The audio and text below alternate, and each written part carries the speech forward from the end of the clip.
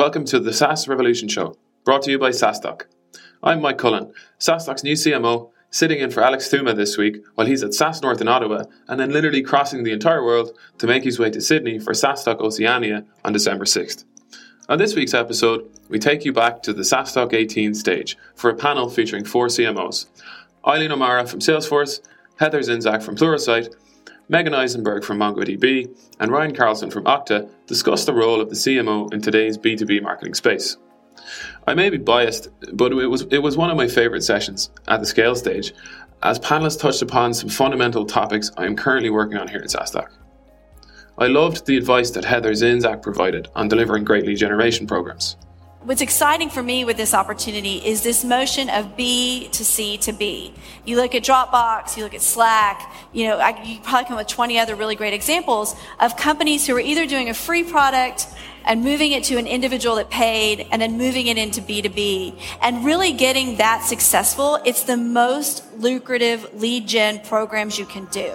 Because then you have an advocate, it's like a Trojan horse. You have an advocate inside the company that is already using your product and wants to push it out. So I think it's referral selling, which we all know is some of the most successful selling in B2B at its best. Like all CMOs, one of my duties will be growing the marketing team, and I found Megan Eisenberg's advice on hiring incredibly interesting. You've got to be able to hire your weakness. So a lot of times CMOs, if they come up the comms branding route, they'll come up the product marketing route, or they'll come up demand gen. And whatever route they come up, they need to balance themselves. So I really came up more demand gen. I have to have a strong product marketer, and I want to have a strong comms brand. And or you need to have experience in those areas. So I think know your weakness and hire people who are smarter than you in the other areas. Speaking of hiring, the first role we will be looking to fill is a new social media manager. So what Ryan Carlson had to say about Okta's use of social media was really insightful. We typically sell to the C-level executives, and so we're never going to get a lead directly from social media. For us, for social media, what we're doing is trying to reinforce a deeper story about us, and so that starts with authenticity. So one of the things that we try to do on social media is really use it to tell our customers' stories. Our company is an identity technology product, but just the fact that we focus on identity gives us the ability to focus on the identities of some of our customers. So, for example, we ran a campaign, which we called Identities, which focused on the unique aspects of people in IT and their lives outside of work. So one example was a woman who was the only person in the world to be a bodybuilding champion, a weightlifting champion, and the world's strongest woman winner. And she's also the head of security for one of our largest customers. So we didn't talk about what she does at work. We talked about her life outside of work. And we created this whole campaign around social media because we thought her story was really interesting. Mm-hmm. And that one was one of the ones that, from a social media standpoint, performed the best for us because we got a lot of conversation and interaction around it. As a marketer, I got to listen in on a lot more actionable content packed into the 2 days of SaaStock18. Hearing invaluable advice from April Dunford on how to position products better, Kieran Flanagan on how to run growth-minded teams, Dave Gerhardt on how to make brand your biggest revenue generator was just the tip of the iceberg. Their insights will be informing how I think about SaaS marketing for many months to come. If you didn't get a chance to catch these and all the other talks at SaaStock18, we have recordings of them all that you can binge watch. Head over to live.SaaStock.com to find out more. Now, on with the show.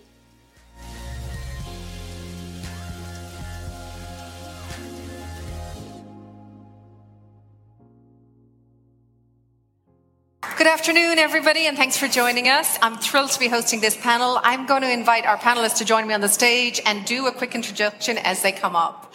So, as Catherine mentioned, I am the CMO for EMEA, for Salesforce, and the honorary Irish person on the panel today. So, welcome to everybody.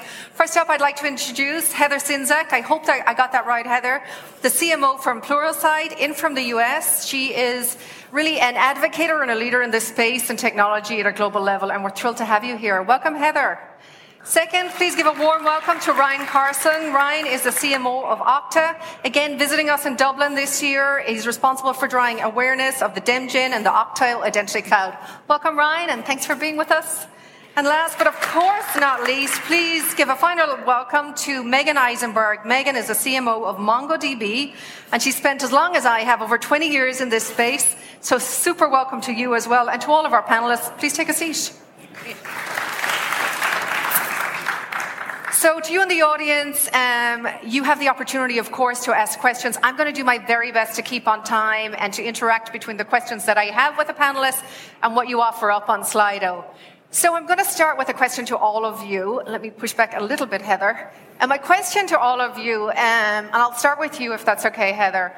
At this point in time, when everybody is obsessed, every company and every marketeer around the connection with the customer and getting a 360 view of that customer and interacting with them in a very intimate way, where is your thinking on that, and what is your approach as you look to kind of the future and how you're driving your marketing strategies? So I'm lucky. I've worked in tech a really long time, almost 25 years, and the company I'm at right now, Pluralsight, is the first company I've worked at that we actually built the product for the end user. I've been at a ton of tech companies where I've marketed, no, we've built this product for the end user, but we really didn't. We built it for the people that paid, which isn't always the end user. But Pluralsight started out as a product that sold to devs, to individuals, and moved into a B2B. And our product team has this process called directed discovery where basically the end user and the customer really builds the product. They influence everything. It always comes down to what does the customer want in the product. So it's kind of the mentality of our whole organization. And as a result, our NPS of our product is 65. And I don't know another SaaS company that's even close to that. I think the closest, as a reference for those of you that aren't as familiar with NPS, Apple is at like a 70, which is world-class best standards. So for the first time, I've been at a company that truly, the customer comes first in everything we do, from the very first point of product building all the way through the sales and marketing cycle and support. And I think you have to have that fundamental foundation to have the customer first, even when building products. I think there'll be a lot of people envious of your position and that you're built from a customer-centric point of view. Ryan, what about you and Okta? How does it differ, or is it similar? Yeah, I think we like many companies, focus on the customer for pragmatic reasons. SaaS businesses have a renewal aspect. If you don't make your customers successful, they're not going to renew. But it goes deeper than that with us. Our number one core value is love our customers. And so I think that to answer your question, one of the challenges with when you have a 360-degree review of the customer is you now are awash in more data than ever before. And there's a tendency to look at the data and abstract away from the customer and say, generically, here's how our customers feel about us. We try to balance that by still staying close to the customers as people. We do a lot of things like customer advisory boards, or at our customer conference, which we call Octane, we spend a lot of time with them individually to make sure we're not just looking at that data, which is now more prevalent than ever before, but we're balancing that by truly understanding our customers as individuals as well. Good, and I love that value, love your customer. It's so simple, yet so powerful. Yeah. Megan, from your perspective, can you share your thoughts? Yeah, I think in marketing, our job is to attract, convert, keep, and delight customers. And we have we have 28 different marketing technologies, and each of those are spread across that. Some are used to attract people in, others are used to convert them once they're on the site or within our product, and then once they become a customer, keeping them and learning from it. So I think a lot of it is getting the right systems in place and then collecting the data so that you can create that experience. Can I jump in and add to that? Yeah, of course. When Megan mentioned she has 28 systems, our CFO came to me the other day and said, Ryan, you guys have 30 different systems that you use for marketing. And I said, I know, that's a real problem. He said, yeah, that's a problem. He said, at the same time, you use too many, and I said, we use too few. So I think we can't use enough technology. And he says, well, you'll probably have to work with your CFO on how many systems you're using in marketing in particular. And I'll give you a benchmark on that because all of our companies are similar in size.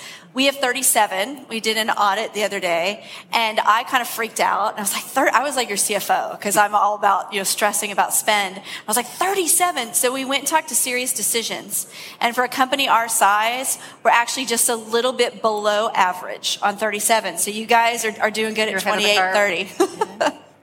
That's super interesting. So there's a lot of conversation at the moment in the marketplace around the fourth industrial revolution, where irrespective of what company, what segment, what size, what industry, we're living in a new area where technology is enabling everything to be connected. I'm going to throw this open to you to start, Ryan. Just on that, as a marketeer, what opportunity and challenge do you see for people like us who are running, marketing departments and functions and company of all sizes? Yeah, the fourth industrial revolution, I think, is a good way to say it. Mark Andreessen, has this phrase that software is eating the world, and basically what it means is if any company is going to be transformed by technology, in particular software, and if they're not going to be around. For us, that actually affects Okta in two different ways. One, our product is used for that. So we have an identity product that helps employees at your company sign into your applications securely, but it's also increasingly used as the identity layer between the software that you build and the customers who access it. So this whole trend of the fourth industrial revolution or digital transformation or software's eating the world affects how I market my technology, because we typically market to CIOs or CTOs, but now we're going to my counterparts at our customers, CMOs, and saying, here's why you need to use identity and technology to connect to your customers. But as a marketeer, it also affects us in that, there's an adage or a cliche that says it takes a lifetime to build up a reputation of trust and just a couple of moments to destroy that. I think that's ever more true as customers talk to each other more simply about your product and your service. We focus very much on making sure that our customers trust us, not only because they'll talk to each other, but we just think that if we screw something up, it will become readily apparent quickly, and you can't treat that lightly. Yeah, and I think that's so relevant. I mean, when we talk about the fourth industrial revolution, we really say there's fourth revolutions happening in one, and trust is a cornerstone for all of those. Just maybe, Megan, Heather, anything you want to add to that? Is this fourth industrial revolution overhyped maybe? Is this kind of business as it should be now?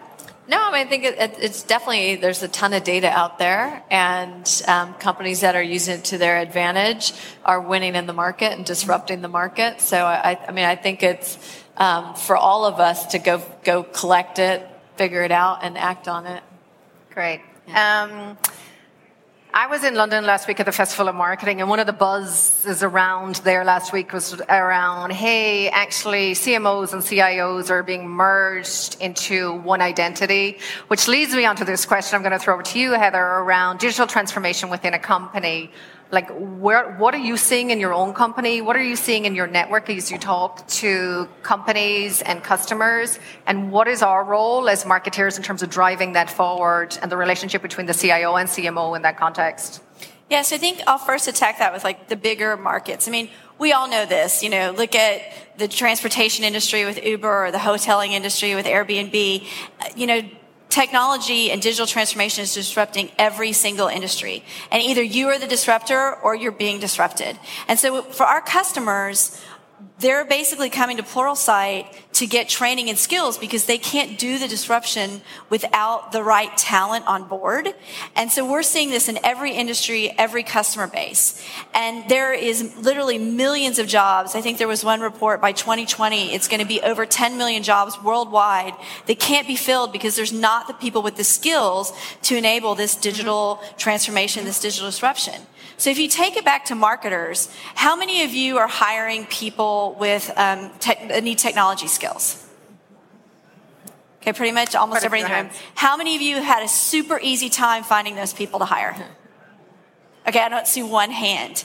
So in addition to your hiring strategies, how do you up-level your teams? I know this is something that we struggle with every day in marketing. I have 37 systems, you have 28, you have almost 30. You gotta have people to run those and be efficient at it and really keep you cutting edge. So one thing we've really done is try to create a culture of learning.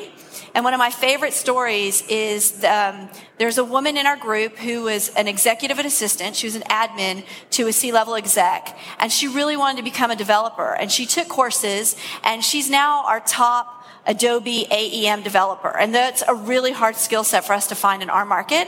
And so I would encourage you to invest in your people, invest in their training, and really create a culture of learning. That's a great story. And I mean, we're seeing that as well with our Trailhead platform where people are reinventing their careers. Now the question is, how many careers can you have in a lifetime, which with this type of technology is super exciting. Megan, anything different that you're seeing on this digital transformation within MongoDB? Yeah, I think it's similar across all functions. There's technologies that we're investing in, and people are ramping on them.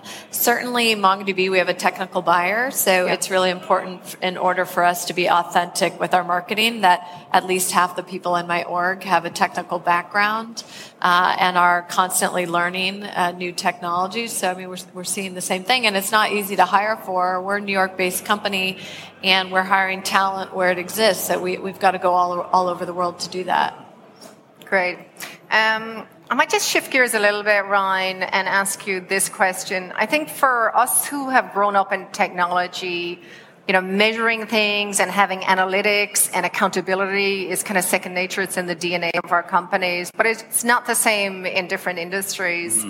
Measuring the impact of social media and having, a really impactful social media strategy, B2B, B2C, B2H, B2I, in whatever category you want to go there, is super important for a lot of marketeers. Can you just maybe talk to me on your experience or how you're thinking around that agenda, around that topic within your company? Yeah, I think when we look at social media, so we sell to other businesses and we typically sell to the C-level executives of those businesses. And so we're never going to get a lead directly from social media. For us, for social media, what we're doing is trying to reinforce a deeper story about us. And so that starts with authenticity. If, this is common, this is 101, social media 101, but if you're just broadcasting great things about your product or service or your company all the time, that's not really a conversation. So one of the things that we try to do on social media is really use it to tell our customers' stories. Our company is an identity technology product, but just the fact that we focus on identity gives us the ability to focus on the identities of some of our customers. So, for example, we ran a campaign, which we called Identities, which focused on the unique aspects of people in IT and their lives outside of work. So one example was a woman who was the only person in the world to be a bodybuilding champion, a weightlifting champion, and the world's strongest woman winner. And she's also the head of security for one of our largest customers. So we didn't talk about what she does at work. We talked about her life outside of work. And we created this whole campaign around social media because we thought her story was really interesting. And that one was one of the ones that, from a social media standpoint, performed the best for us because we got a lot of conversation and interaction around it. So I think it has to be authentic, and you also have to make sure it's a conversation. And I'm going to give a little bit different perspective to that. So I look at social media. Yes, we do things for the brand, but the truth is I tell my team, we will not spend $1 on social media if it doesn't make us the amount of money and the ROI that we expect out of it. For every dollar that I spend, I have to bring in about $8 to $9 a pipeline. So I can't afford to do general brand awareness. And so we've been really super targeted. And there are certain programs at all these companies, if you really get in there and find that there's inexpensive ways to get super, super targeted. LinkedIn is a great example. You can come in by company size, by industry, by title, by things in their profile, and give them extremely targeted call to action ads. And at my prior company, in 2015, we were one of the top 10 most recognized brands on LinkedIn. And it was all companies you'd heard of and us. And I think that's because we just got so much high ROI from a pipe generation out of LinkedIn. And that's not normally how you think about social media. But you can. Do you think that drives further innovation when you're so responsible and so accountable as a marketer to deliver a return? Is that what's happening when you tell that story? It's like you're super creative around exhausting the channels available to you or thinking of new ones? I think so. I always joke, I started out as a developer, and I don't think I would have been a marketer 20 years ago. But now marketing is so data-driven and so analytical. I really constantly think of new and creative ways that we can stretch the dollar. But having said that, usually my first hire is a super senior person that's really creative, because that's not my skill set. Yes. So I think you do need a good balance, though. Perfect. And I would say on the social media, we're slightly different. I don't expect as much of a return on the social media channels, and I think they've changed over time. At DocuSign, Twitter was a great place to invest, and we saw people signing up. And now there's less of that for us, even though we're on Twitter and we have good conversations. More of it's been in Facebook. We're seeing much more return. We do a lot of retargeting off of Facebook, and people are signing up. But in the last 3.5 years, we've gone from 70,000 overall social followers to 575,000. And I was surprised how much, from the developer standpoint, how social they are. And they have opinions, and they're fanatics and they're haters all in one, right? There's a lot going on over social. And I feel like we've done a lot more around Instagram. People, I feel, are doing a lot more on Instagram than ever before. And we've worked with a lot of influencers that are on these channels to find more success than us just putting something out there, but trying to show our product to these influencers and have them talk about it. Excellent. That's really insightful. I want to just turn over to maybe one of the questions, and please keep voting the questions up on Slido if you would. The question I'm going to go to is the first one, because top of the line, since marketing is developing so rapidly, How do you find specialists in new emerging areas or channels to the modern marketing teams? Anybody want to just offer a perspective on that? Sure. I mean, I tend to look at companies that, whatever the function in marketing that I respect that they're doing. So if there's a company, whether it's a competitor or someone targeting developers that's not a competitor, I'll look, do I think they're doing a good job? And then I'll go on LinkedIn and try and find the teams that are involved and go have conversations, whether I poach that person or they introduce me to someone else in their network. But that's how I tend to find the talent. Yeah, when we hire, we look for diversity in all ways. But one of the things that I found to be hard to do, but especially effective, is hire people who have not worked in your industry, or hire people who have not worked in that specific role before, but find people instead who have worked in multiple industries or multiple jobs within marketing, because what they have is not necessarily domain expertise, but they've demonstrated the ability to learn something new. And as things move faster and change more quickly, I don't want to necessarily find somebody who is at a successful company doing one thing that was very successful over and over again, because they're more likely to just do the same thing they did before. Instead, I want somebody who's curious about a new and different way to do something, who's more likely to seek out that new and different way as marketing changes. And what's your top tip? I mean, I think we all are on, we're on the path to talent all the time within all of our companies. So if you're going to say, okay, within that, it's a different profile from a different industry, like what is the one thing that gets that person over the line for you? Like what are you looking for? Skills, will? Curiosity and drive. And how does that... Yeah, what does that look like? What's it look like? Yeah. Every time I interview somebody, I ask them, the entire interview is, tell me why you switched from one job to the next, how you made that decision. And if I'm looking for somebody who said, I wanted to do something different, I tried something new, I started a company that had failed, somebody who has the drive to try something that they didn't do before, I think is a key sign for that attribute we're looking for. Heather, you, any different? I look for the same thing? I totally agree. The learner mindset is huge. Beginner's mind. And I would say that in addition to focus on recruiting, it's more important you focus on retention. How do you keep those people? How do you grow them? Because the leaky bucket is more expensive than recruiting. Than acquiring new talent. I think on the recruiting side, I start out by asking what they love about the job they're at or prior jobs, and then I always flip it to what they hate. And I try to uncover if they have a victim mindset or if they're going to solve problems. And if what they hate is, well, I couldn't do anything because I never got budget, or so-and-so, there's always someone else's fault. I know I don't want them on my team because they're going to be a victim. I want someone who's going to be on my team that's going to solve problems and not in my office saying why they couldn't get something done. So I try to uncover the victims very quickly. Okay. Yeah. And is there a place for any victims on the team? I try to move them off my team very quickly. Okay. Good or they have to be micromanaged, and you have to solve all their problems. It's not worth it. It's a different motion and engagement, which is hard when you're in a fast-moving, high-growth company like all of yours. Yes. Let me turn to the second question with the most votes. For those interested in becoming a CMO, what skills are needed and required today, and what other advice do you have?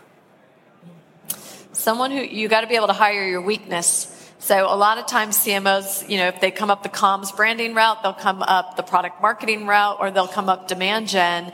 And whatever route they come up, they need to balance themselves. So I really came up more demand gen. I have to have a strong product marketer, and I want to have a strong comms brand.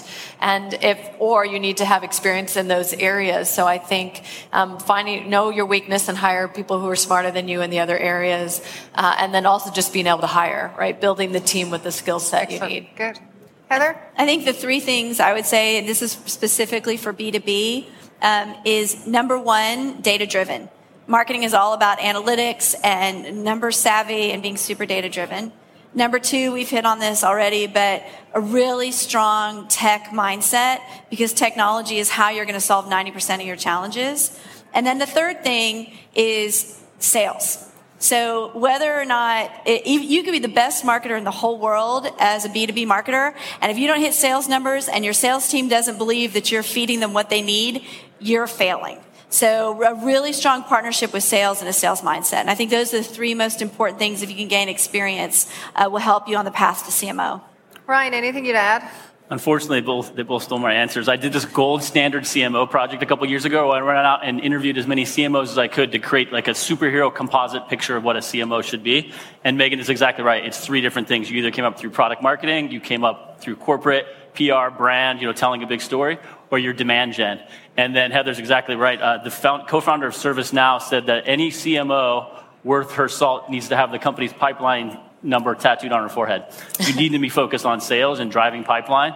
I think Heather said it earlier, every dollar that she spends needs to return 8 to 9. I have a much higher ratio on my head. We have to talk about that after. But it does come down to driving pipeline for companies that are at growth stages like all of our companies are.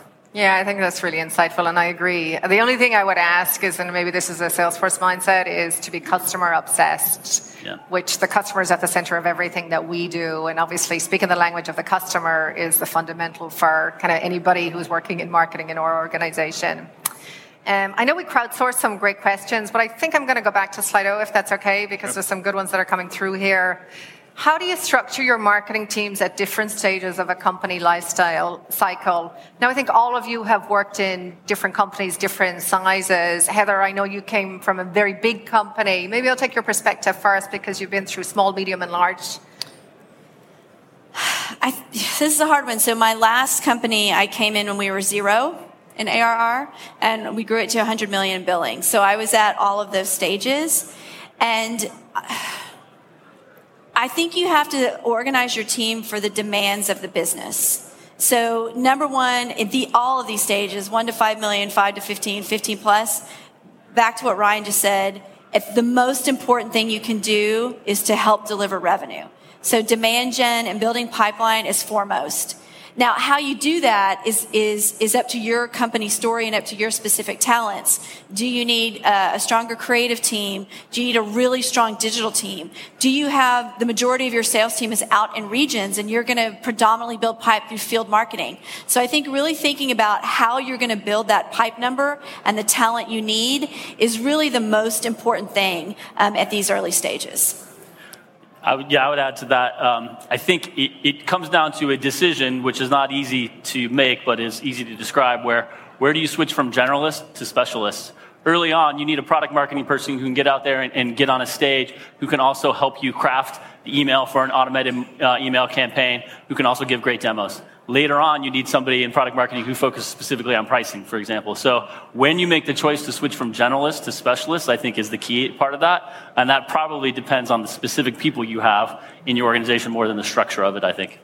Yeah, I would agree. When I work with startups, a lot of times early stage, you need a product market. You're trying to do product market fit, so you really have to understand the messaging and nail that and understand the customer and the persona you're going after. And if your founder is not someone who can write and do that part of it, they need to bring in a product marketer. If your founder is there writing and you have biz dev talent, then I would bring in someone who's doing more of the demand, that's trying to get programs out, whether it's webinars or email, email marketing or tactics to just get the few targeted accounts in. And through it, but you're right. Yeah. It's sort of someone who could do all sorts of skill sets that's working all hours in the beginning. That's a really good point.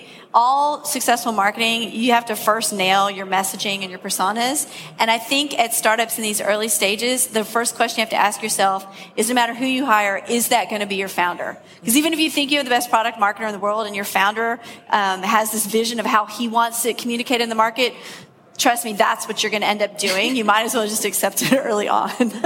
Yeah, I think they're all super relevant. And when we think about it as well, we think about what are the type of people and profiles you need to get to 50 million to 100 million? And then it shifts gear to 500 million to 1 billion. There's different motions. So I think you have to just be super tailored. I know we don't have that much time left, but I do want to get to this question, Heather, particularly to you, because we're seeing this emergence of marketeers also wanting revenue numbers. For me, who's grown up a lot of my career owning big sales numbers, I'm super interested in this question, which is, how do you drive revenue streams and be accountable for revenue streams in the context of obviously being a CMO? And what are you seeing in the marketplace in your own organization or further around that? Yeah, so after 20 years of really just B2B marketing or working in B2B teams, at Pluralsight, about 25% of our revenue comes from individuals. Technically B2C, but B2D, B to developer. And it's been interesting because I've owned a revenue number for the first time. So we're a publicly traded company, and it's a little bit more stressful at earnings calls when I know that I own a quarter of that revenue number. Luckily, knock on wood, so far so good. But I think there's what's exciting exciting for me with this opportunity is this motion of B to C to B. You look at Dropbox, you look at Slack, you probably come up with 20 other really great examples of companies who are either doing a free product and moving it to an individual that paid and then moving it into B2B and really getting that successful. It's the most lucrative lead gen programs you can do because then you have an advocate. It's like a Trojan horse. You have an advocate inside the company that is already using your product and wants to push it out. So I think it's referral selling, which we all know is some of the most successful selling in B2B at its best. Do you think this is a great time for marketeers? I do. I love being a marketer right now. Excellent. Me too. I think I have time for one more question. Catherine, I know you're giving me the nod. I want to go to this one on the top of Slido is how do you adopt marketing strategy for specific new regions like ASEAN? I don't know, from your experience, have you worked in the Asian markets? Is there something that you would offer here as guidance? I mean, certainly as I've seen companies enter, often you go through a partner first that understands the market, the local market. And as you have leads coming in already to your site, you're handing the leads over and they're educating you. As you get a little bit further along, you get one sales rep in the region and you tend to map them with one marketing rep or someone who covers the region to start localizing the content. Maybe you're sponsoring shows that are in that region, but not running your own show. And then you're starting to do some dinners there as you're kind of building momentum in that region. Yeah, I totally agree. I would just add to that, when you go in with a partner, you typically will understand the region and the specifics of that region from that partner, but you still need to put somebody there who knows your story. It doesn't take many people, but I think putting one person there earlier than you otherwise think would help make sure that your story is told and matches with the region-specific story you're getting from the partner. Anything to add, Heather? Well, I think this is Benioff who said this, so I love that I'm quoting your boss. But I think he said, if you're going to go into a region, don't go unless you can go big. And I think the number was like around 50 sales reps, which is crazy because a lot of us probably only have 50 sales reps total in the company. But I think there is something to that. Unless you're willing to make the commitment that it really takes to enter a region, you're going to limp along and not do that well.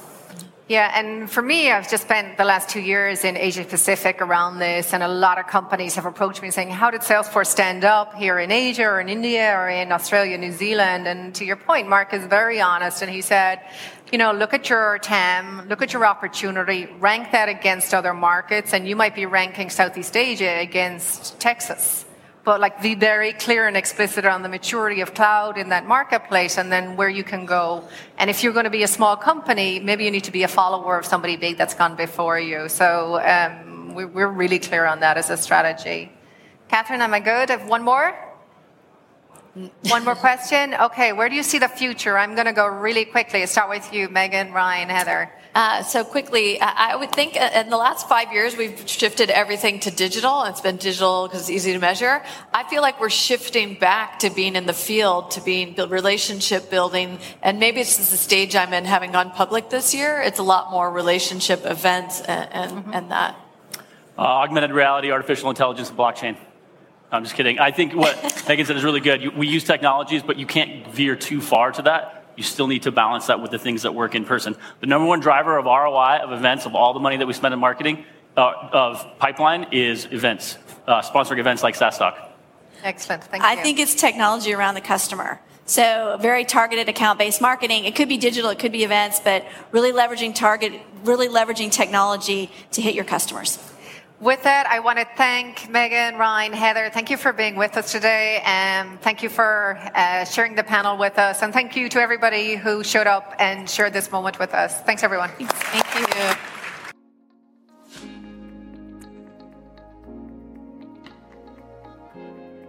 I hope you've enjoyed this episode of the SaaS Revolution Show and you've picked up some valuable lessons from the 4 CMOs.